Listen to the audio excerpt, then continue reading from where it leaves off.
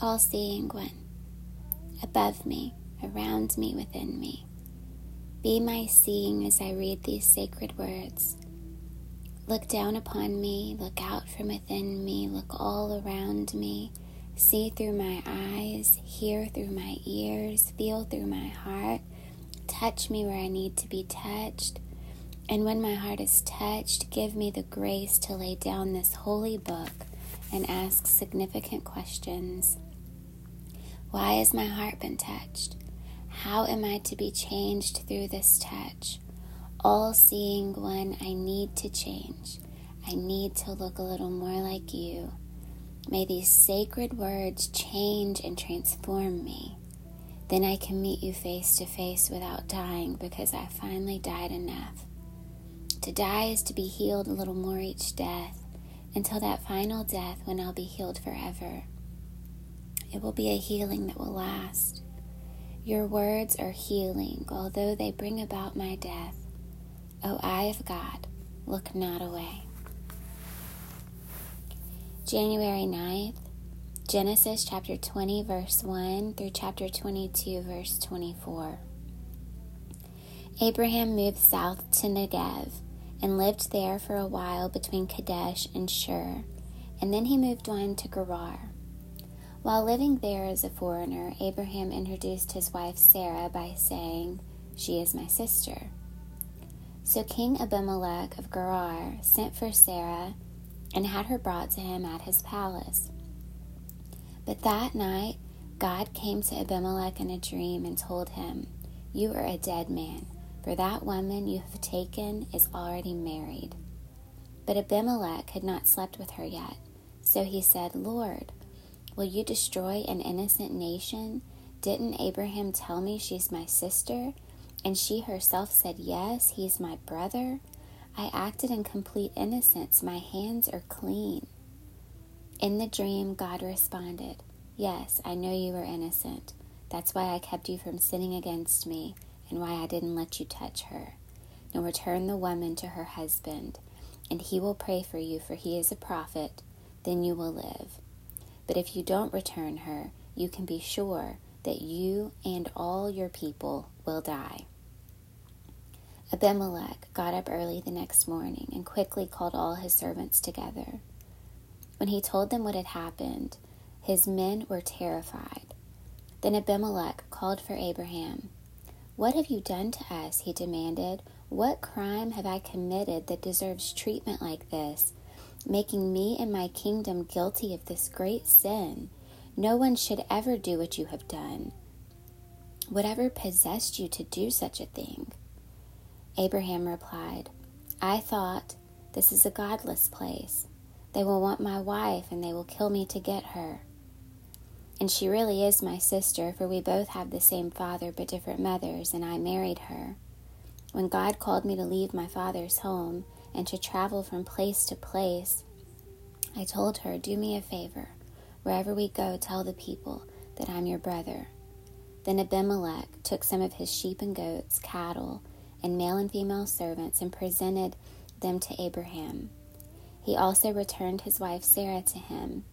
Then Abimelech said, 'Look over my land and choose any place where you would like to live.' And he said to Sarah, 'Look, I am giving your brother 1,000 pieces of silver in the presence of all these witnesses. This is to compensate you for any wrong I may have done to you. This will settle any claim against me, and your reputation is cleared.' Then Abraham prayed to God, and God healed Abimelech, his wife, and his female servants, so they could have children. For the Lord had caused all the women to be infertile because of what happened with Abraham's wife Sarah. The Lord kept his word and did for Sarah exactly what he had promised. She became pregnant, and she gave birth to a son for Abraham in his old age. This happened at just the time God had said it would.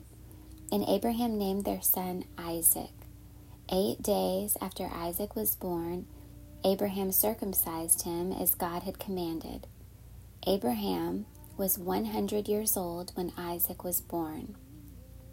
And Sarah declared, 'God has brought me laughter.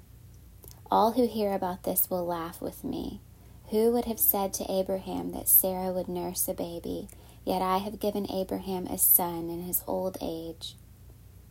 When Isaac grew up and was about to be weaned, Abraham prepared a huge feast to celebrate the occasion.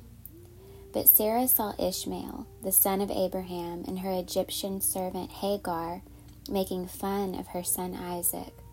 So she turned to Abraham and demanded, "Get rid of that slave woman and her son. He is not going to share the inheritance with my son Isaac. I won't have it." This upset Abraham very much because Ishmael was his son. But God told Abraham, "Do not be upset over the boy and your servant.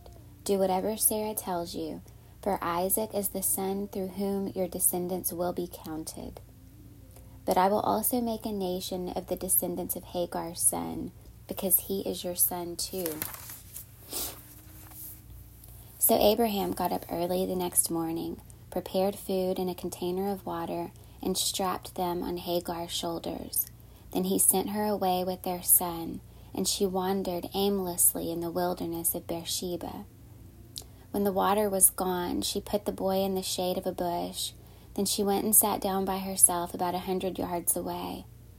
"I don't want to watch the boy die," she said as she burst into tears. But God heard the boy crying, and the angel of God called to Hagar from heaven, "Hagar, what's wrong? Do not be afraid. God has heard the boy crying as he lies there. Go to him and comfort him, for I will make a great nation from his descendants." Then God opened Hagar's eyes, and she saw a well full of water. She quickly filled her water container and gave the boy a drink. And God was with the boy as he grew up in the wilderness. He became a skillful archer, and he settled in the wilderness of Paran. His mother arranged for him to marry a woman from the land of Egypt. About this time, Abimelech came with Phicol, his army commander, to visit Abraham. "God is obviously with you, helping you in everything you do," Abimelech said. "Swear to me in God's name that you will never deceive me, my children, or any of my descendants. I have been loyal to you, so now swear to me that you will be loyal to me and to this country where you are living as a foreigner." Abraham replied, "Yes, I swear to it." Then Abraham complained to Abimelech about a well that Abimelech's servants had taken by force from Abraham's servants. "This is the first I've heard of it," Abimelech answered. "I have no idea who's responsible. You have never complained about this before." Abraham then gave some of his sheep, goats, and cattle to Abimelech, and they made a treaty. But Abraham also took 7 additional female lambs and set them off by themselves. Abimelech asked, "Why have you set these 7 apart from the others?" Abraham replied, "Please accept these 7 lambs to show your agreement that I dug this well." Then he named the place Beersheba, which means well of the oath, because that was where they had sworn the oath. After making their covenant at Beersheba, Abimelech left with Phicol, the commander of his army, and they returned home to the land of the Philistines. Then Abraham planted a tamarisk tree at Beersheba, and there he worshipped the Lord, the eternal God. And Abraham lived as a foreigner in Philistine country for a long time. Sometime later, God tested Abraham's faith. "Abraham," God called. "Yes," he replied, "here I am." "Take your son, your only son, yes, Isaac, whom you love so much, and go to the land of Moriah. Go and sacrifice him as a burnt offering on one of the mountains which I will show you." The next morning, Abraham got up early. He saddled his donkey and took 2 of his servants with him, along with his son Isaac. Then he chopped wood for a fire for a burnt offering and set out for the place God had told him about. On the 3rd day of their journey, Abraham looked up and saw the place in the distance. "Stay here with the donkey," Abraham told the servants. The boy and I will travel a little farther. We will worship there, and then we will come right back." So Abraham placed the wood for the burnt offerings on Isaac's shoulders, while he himself carried the fire and the knife. As the two of them walked on together, Isaac turned to Abraham and said, "Father?" "Yes, my son," Abraham replied. "We have the fire and the wood," the boy said. "But where is the sheep for the burnt offering?" "God will provide a sheep for the burnt offering, my son," Abraham answered, and they both walked on together. When they arrived at the place where God had told him to go, Abraham built an altar and arranged the wood on it. Then he tied his son Isaac and laid him on the altar on top of the wood. And Abraham picked up a knife to kill his son as a sacrifice. At that moment, the angel of the Lord came to him from heaven. "Abraham, Abraham." "Yes," Abraham replied, "here I am." "Don't lay a hand on the boy," the angel said. "Do not hurt him in any way, for now I know that you truly fear God. You have not withheld from me even your son, your only son." Then Abraham looked up and saw a ram caught by its horns in a thicket. So he took the ram and sacrificed it as a burnt offering in place of his son. Abraham named the place Yahweh-Yireh, which means "the Lord will provide." To this day, people still use the name as a proverb. On the mountain of the Lord it will be provided. Then the angel of the Lord called again to Abraham from heaven. "This is what the Lord says. Because you have obeyed me and have not withheld even your son, your only son, I swear by my own name that I will certainly bless you. I will multiply your descendants beyond number, like the stars in the sky and the sand on the seashore. Your descendants will conquer the cities of their enemies, and through your descendants all the nations of the earth will be blessed, all because you have obeyed me." Then they returned to the servants and traveled back to Beersheba, where Abraham continued to live. Soon after this, Abraham heard that Milcah, his brother Nahor's wife, had borne Nahor 8 sons. The oldest named Uz, the next oldest was Buz, followed by Kemuel, the ancestor of the Armenians, Kesed, Hazo, Pildash, Jidlaph, and Bethuel. Bethuel became the father of Rebekah. In addition to these 8 sons from Milcah, Nahor had 4 other children from his concubine, Reumah. Their names were Tebah, Gaham, Tahash, and Maacah. Matthew chapter 7, verses 15 through 29. Beware of false prophets who come disguised as harmless sheep, but are really vicious wolves. You can identify them by their fruit, that is, by the way they act. Can you pick grapes from thorn bushes or figs from thistles? A good tree produces good fruit, and a bad tree produces bad fruit. A good tree can't produce bad fruit, and a bad tree can't produce good fruit. So every tree that does not produce good fruit is chopped down and thrown into the fire. Yes, just as you can identify a tree by its fruit, so you can identify people by their actions. Not everyone who calls out to me, "Lord, Lord," will enter the kingdom of heaven. Only those who actually do the will of my Father in heaven will enter. On Judgment Day, many will say to me, "Lord, Lord, we prophesied in your name and cast out demons in your name and performed many miracles in your name." But I will reply, "I never knew you. Get away from me, you who break God's laws." Anyone who listens to my teachings and follows it is wise, like a person who builds a house on a solid rock. Though the rain comes in torrents and the floodwaters rise and the winds beat against that house, it won't collapse because it is built on bedrock. But anyone who hears my teaching and doesn't obey it is foolish, like a person who builds a house on sand.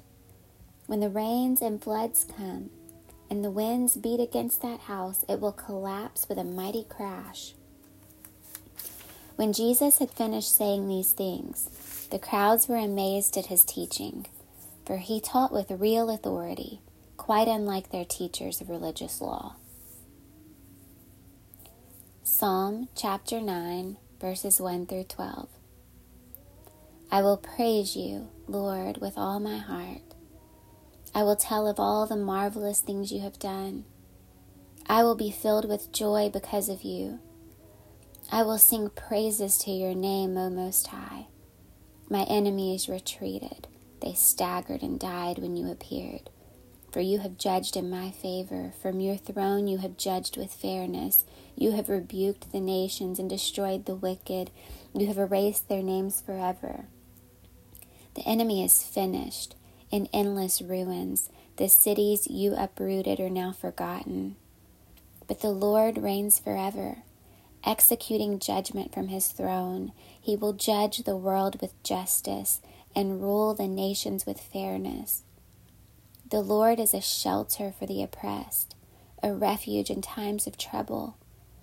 Those who know your name trust in you, for you, O Lord, do not abandon those who search for you.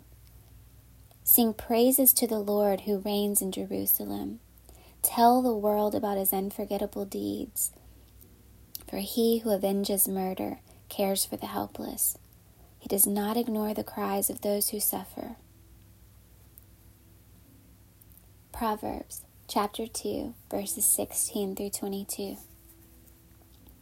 Wisdom will save you from the immoral woman, from the seductive words of the promiscuous woman.